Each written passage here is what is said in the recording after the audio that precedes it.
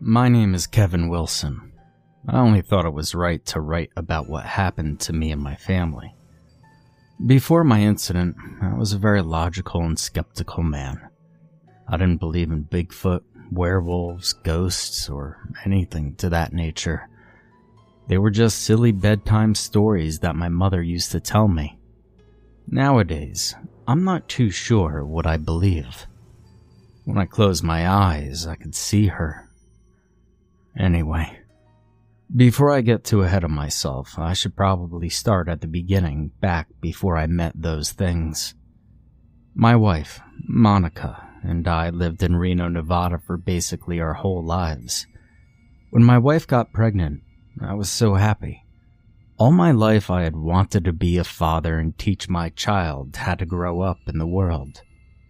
I could still remember the day that my son was born. He was just so small and fragile, and I was so happy that my dream finally was coming true. Of course, I was happy for Monica as well, giving birth to our beautiful child, Toby. A few years after Toby's birth, Monica and I started talking about moving. We wanted to get out of the city and the desert and find a nice small community where we could raise our son. We searched for weeks. Hundreds of cities in every state that didn't have a desert in it. Finally, after weeks of searching for the perfect city, Monica found the city of Juneau. It was the capital of Alaska, and yet it only had about 30,000 people in it. We checked our budget and came to the conclusion that we would move to Juneau. When the plane landed there, it was raining. Not heavily raining, mind you, just drizzling more or less. We were told by some locals that it rains quite a bit in Juneau. We didn't mind though. We just wanted out of the big city stress and clutter. We had already made plans on renting a house and getting interviews for jobs before we moved up there, just to be on the safe side. We took a cab and started our way to our house, which was in a part of Juneau they call Douglas.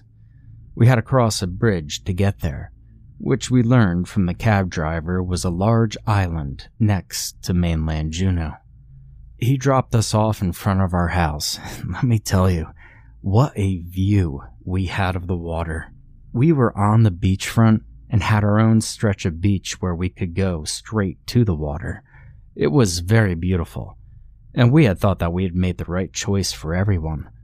As we settled into our new house, I remember glancing outside and seeing an animal floating there, staring towards our house. I knew nothing about animals, but I thought I should take a picture of it, to symbolize that it was our good luck symbol. By the time I had gotten the camera and came back to the window, it was gone. Now, I didn't know it at the time, but the animal that I seen was an otter. Anyway, that night, I was woken up by strange noises coming from the beach. I got out of bed and looked out the window to see dark silhouettes running on all fours.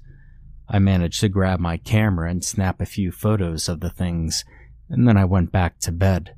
The next morning, I showed Monica and Toby the picture of the animals. They were amazed at them, and Monica thought that whatever they were cute. When I went to work, I showed some of my coworkers the pictures, and one of them blurted out, "Oh, those would be sea otters playing in your property." I remember asking him if they were dangerous, and he replied with, "Only if they're provoked, or unless it's a Kushtaka." Everyone but me laughed at what seemed to be a joke that went straight over my head. "Don't make fun of them." The new voice startled me, and I spun around to see who it was. It was a man who appeared to be an Alaskan native. The others sighed and went back to work, except for me. I wanted to know what this Kushtaka was, and so I asked him why you shouldn't make fun of them. And he replied with a classic, "Well, you're not from around here, are you?" I shook my head since there was no sense in lying. "Well," he replied, "Kushtaka is a Lingit word meaning otter people. They're known for being shapeshifters and for killing and eating humans. Now, I went home that day thinking about how stupid that had sounded. Shape-shifting human otters. What a joke that was. A few nights later, I was in the living room watching TV, while Monica went to drop Toby off at a friend's for a sleepover. As I sat there, I heard a sort of a scratching coming from the back door. I got up to look, and as I reached for the handle, I heard the sound of a baby crying on the other side. I froze as the sound made my hair stand on end. The crying was coming from just outside the door, where I had just heard scratching noises. I wasn't skeptical, as I said before, but for a brief instant, every horror movie I had ever watched came back to me. I shook the feeling off and opened the door. I looked down, and staring at me with bright green eyes was an otter. Now that was very concerning for me, considering there was no baby there.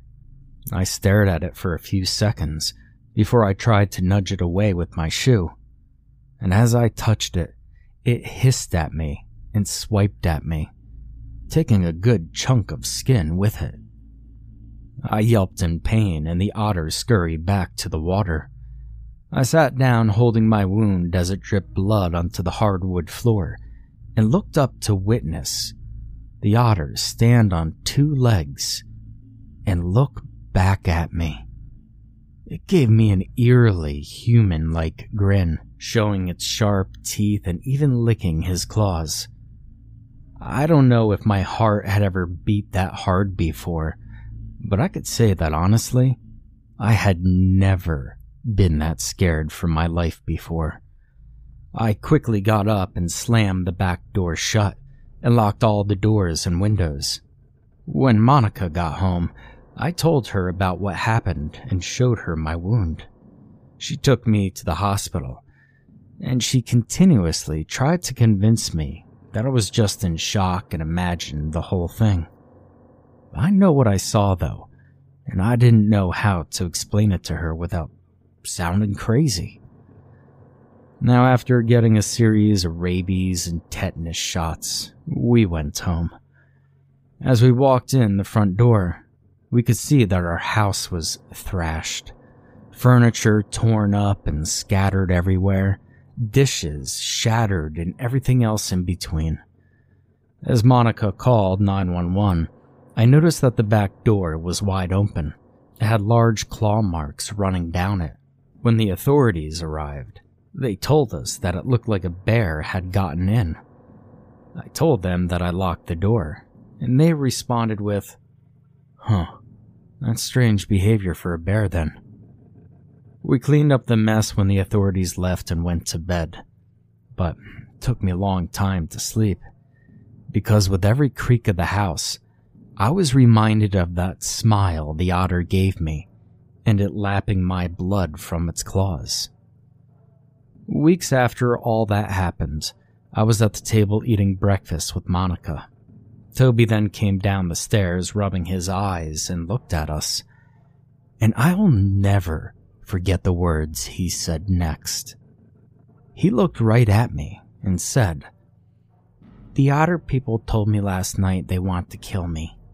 My heart sank at hearing those words, and every time I think about that day and what he said.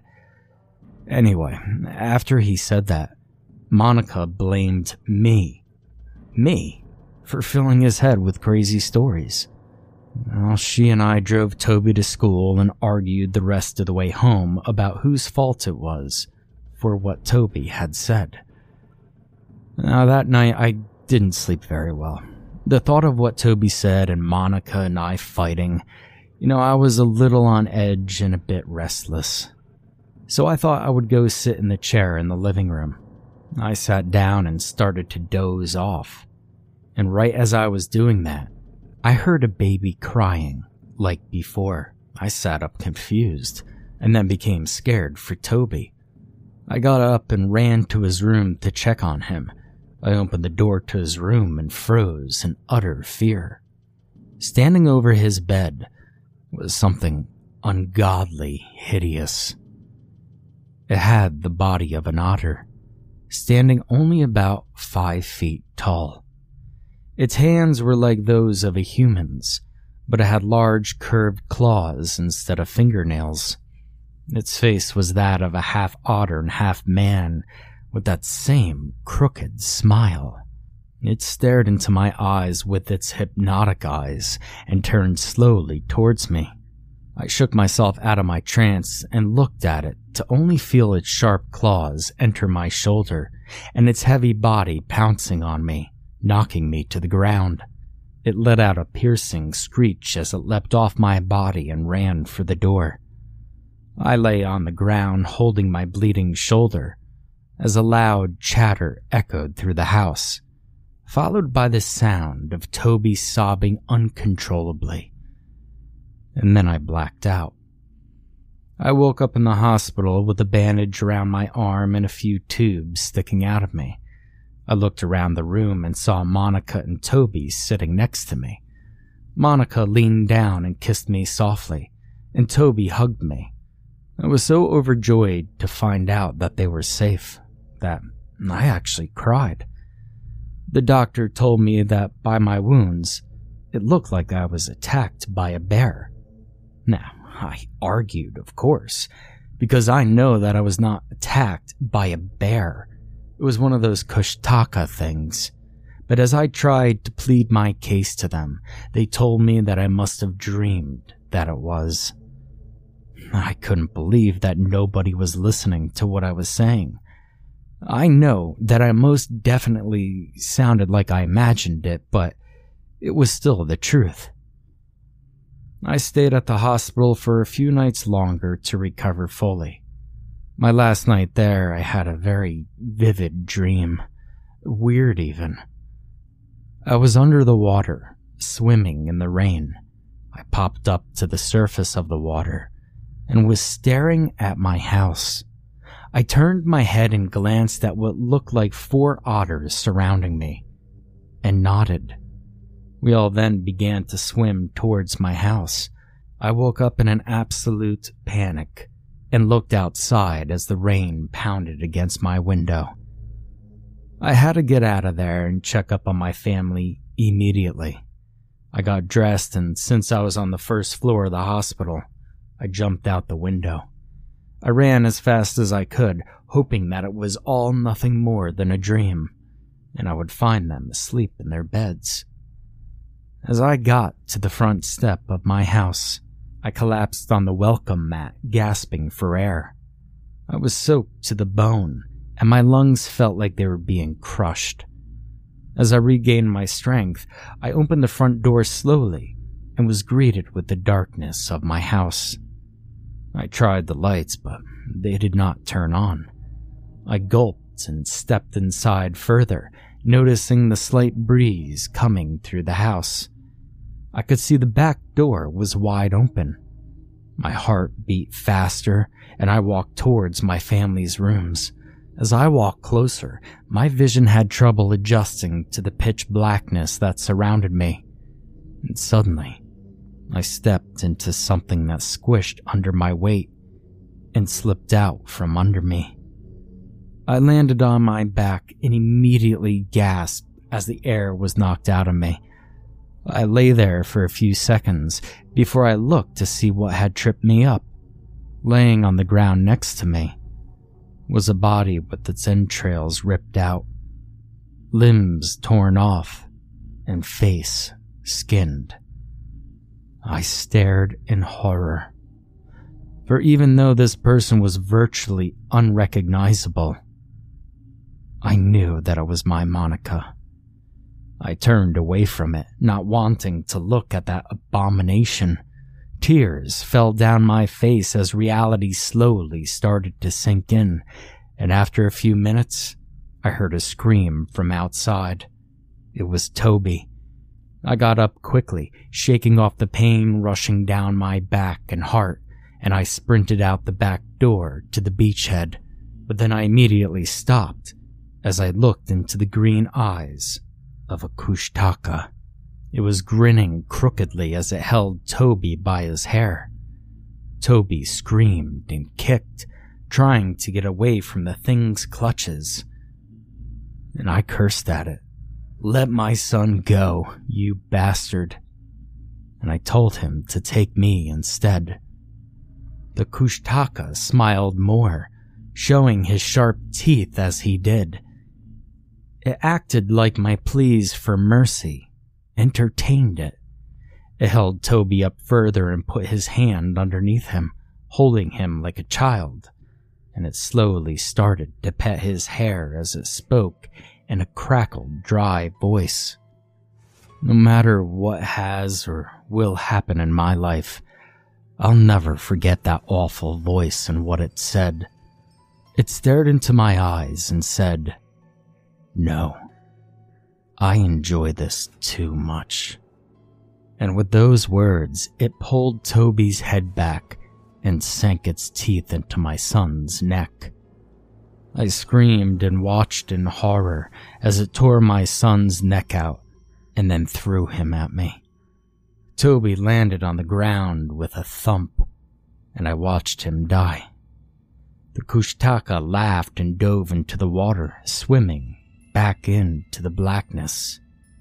After the cops interrogated, and I was relieved after being questioned for murdering my family, I flew back down to Reno, so I can be far away from the ocean.